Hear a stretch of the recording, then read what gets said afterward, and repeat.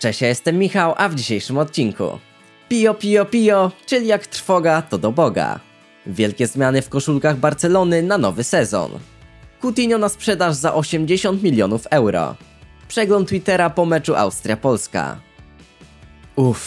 Po ciężkim meczu w Wiedniu wywozimy niezwykle cenne 3 punkty z Austrii. Przed meczem taki rezultat byśmy przyjęli z pocałowaniem ręki. Zwycięstwo w wyjazdowym spotkaniu jest niezwykle cenne w kontekście całych eliminacji. Austria wylosowana z drugiego koszyka jest potencjalnie najgroźniejszym naszym rywalem w grupie G. Zauważył to także Jerzy Brzęczek, który bez respektu dla rywala wystawił na lewym skrzydle Piotra Zielińskiego, a jaki z piłkarza Napoli skrzydłowy każdy widzi. Jakby tego było mało, na lewej obronie zagrał Bartosz Bereszyński, który z tą pozycją ma tyle wspólnego co Robert Lewandowski z finałem Ligi Mistrzów. Kiedyś tam grał, ale nikt go z tego meczu nie zapamiętał. Brzęczek nie dał rady zmieścić trójki naszych napastników w wyjściowym składzie, dlatego od pierwszej minuty na boisko wybiegł Arkadiusz Milik. Jak bardzo się selekcjoner pomylił z tym wyborem, zrozumiał w drugiej połowie. W pierwszej działo się tak mało, że bardziej produktywnie czas można było spędzić wychodząc na długi 45-minutowy spacer. Co prawda od czasu do czasu pod polską lub austriacką bramką dochodziło do zagrożenia, jednak strzały były oddawane albo Panu Bogu w okno, albo dobrze na linii spisywali się golkiperzy. Najgroźniejszą akcję dla reprezentacji Polski wykreował Kamil Grosicki, który mocnym strzałem zza pola karnego próbował zdobyć bramkę. Na nasze nieszczęście dobrze dysponowany był austriacki golkiper. Do przerwy wynik 0-0, powiało nudą. W przerwie spotkania Brzęczek jednak się zorientował, że Milik nie jest dzisiaj w najwyższej dyspozycji. Po meczu przyznał, że piłkarz Napoli dzień wcześniej miał gorączkę, a wiadomo nie od dziś, że wysoka temperatura u mężczyzny jest praktycznie równoznaczna ze stanem agonalnym. Mimo tego Milik poświęcił się dla kadry i wybiegł trochę pobiegać rekreacyjnie, tak za ojczyznę. Mogłoby się wydawać, że wuja wpuści na boisko Jakuba Błaszczykowskiego, który przecież ostatnio gra co tydzień w Wiśle Kraków. Selekcjoner postawił jednak na piłkarza z zachodu, czyli Przemysława Frankowskiego. Była to całkiem przyzwoita zmiana. Oprócz biegania dołożył kilka celnych podań i rajdów prawym skrzydłem. Mimo tego, że graliśmy w Austrii, na trybunach wiedeńskiego stadionu większość kibiców była z Polski. Do momentu konsternacji doszło wtedy, gdy w meczowy strój przebrał się Krzysztof Piątek.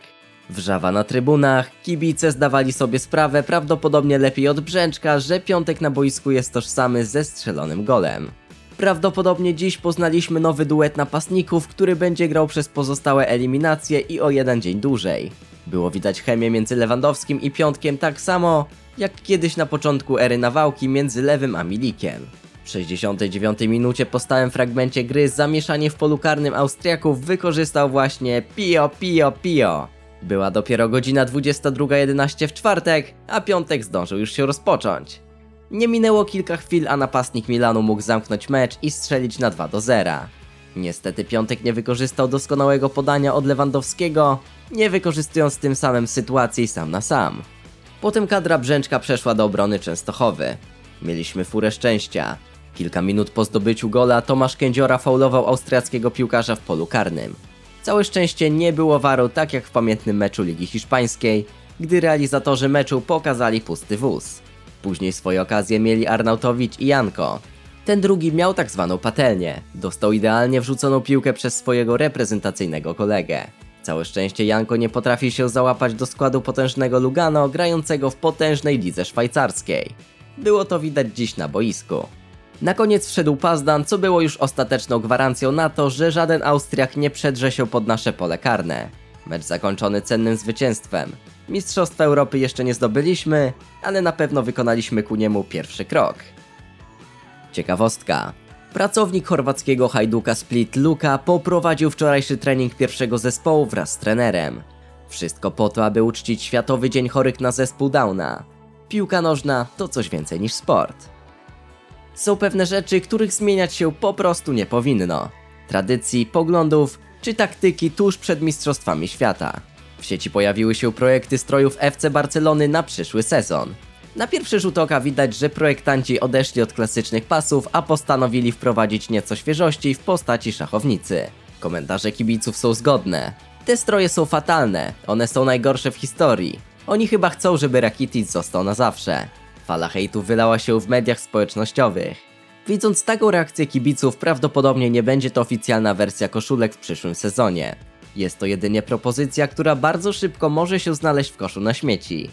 Akurat FC Barcelona to klub, gdzie tradycja jest stawiana na pierwszym miejscu. Dlatego wątpliwe jest to, żeby wzory na strojach przyjęły kształt szachownicy. Dlatego kibice FC Barcelony możecie spać spokojnie. Wasze tradycyjne pasy powinny pozostać na kolejne sezony. Ciekawostka. Juventus zdecydował, że nie pojedzie na przedsezonowe turniej do Stanów Zjednoczonych, ponieważ obawiają się, że Cristiano Ronaldo może zostać zatrzymany pod zarzutem gwałtu. Stara dama wszystkimi sposobami chce zmniejszyć prawdopodobieństwo utraty jednego ze swoich najlepszych piłkarzy. Jest to całkiem zrozumiałe. FC Barcelona w ostatnich okienkach transferowych robią takie duże zakupy jak klienci Lidla w sobotę. Niestety nie każdy zakup musi być tak udany. Tym bardziej boli to działaczy dumy Katalonii, że nie wypalił transfer piłkarza, o którego tak długo i tak usilnie zabiegano. Chodzi o byłego piłkarza angielskiego Liverpoolu Philippe Coutinho. Rozgoryczenia dodaje fakt, że sam Brazylijczyk nie czuje się najlepiej w FC Barcelonie i chciałby znaleźć miejsce na ziemi, gdzie mógłby liczyć na podstawowy skład. Potwierdzają to również światowe media. Według serwisu Goal.com odejście Coutinho z Barcelony jest coraz bardziej prawdopodobne. Pomóc ma w tym promocja na piłkarza.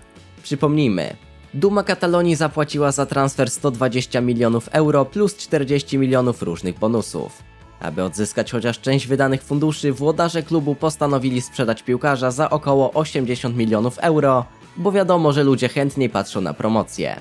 Gdzie może trafić Brazylijczyk? Mówi się dużo o Manchesterze United oraz Paris Saint-Germain.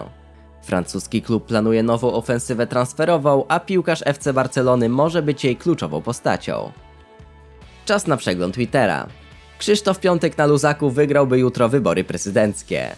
Nie mam nic do Brzęczka, ale on ma tę kadrę pół roku. Gra 7. mecz, a tam nie widać nawet zalążka pomysłu na ten zespół. To wszystko wygląda jak z maszyny losującej.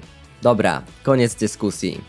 Jeśli w kolejnych meczach Krzysztof Piątek znów zacznie na ławce, to znaczy, że selekcjoner żyje w innym świecie niż cały świat.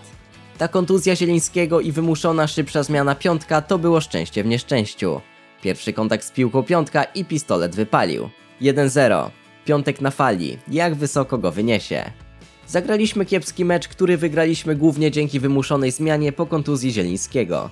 Austria zagrała równie kiepski. To był nasz najtrudniejszy rywal na wyjeździe. Przecież ta grupa to jest jakiś dar od niebios XD. Na dziś to tyle, dzięki za uwagę, sprawdźcie też inne filmy, które pojawiają się wam na ekranie, a my widzimy się już wkrótce. Do zobaczenia.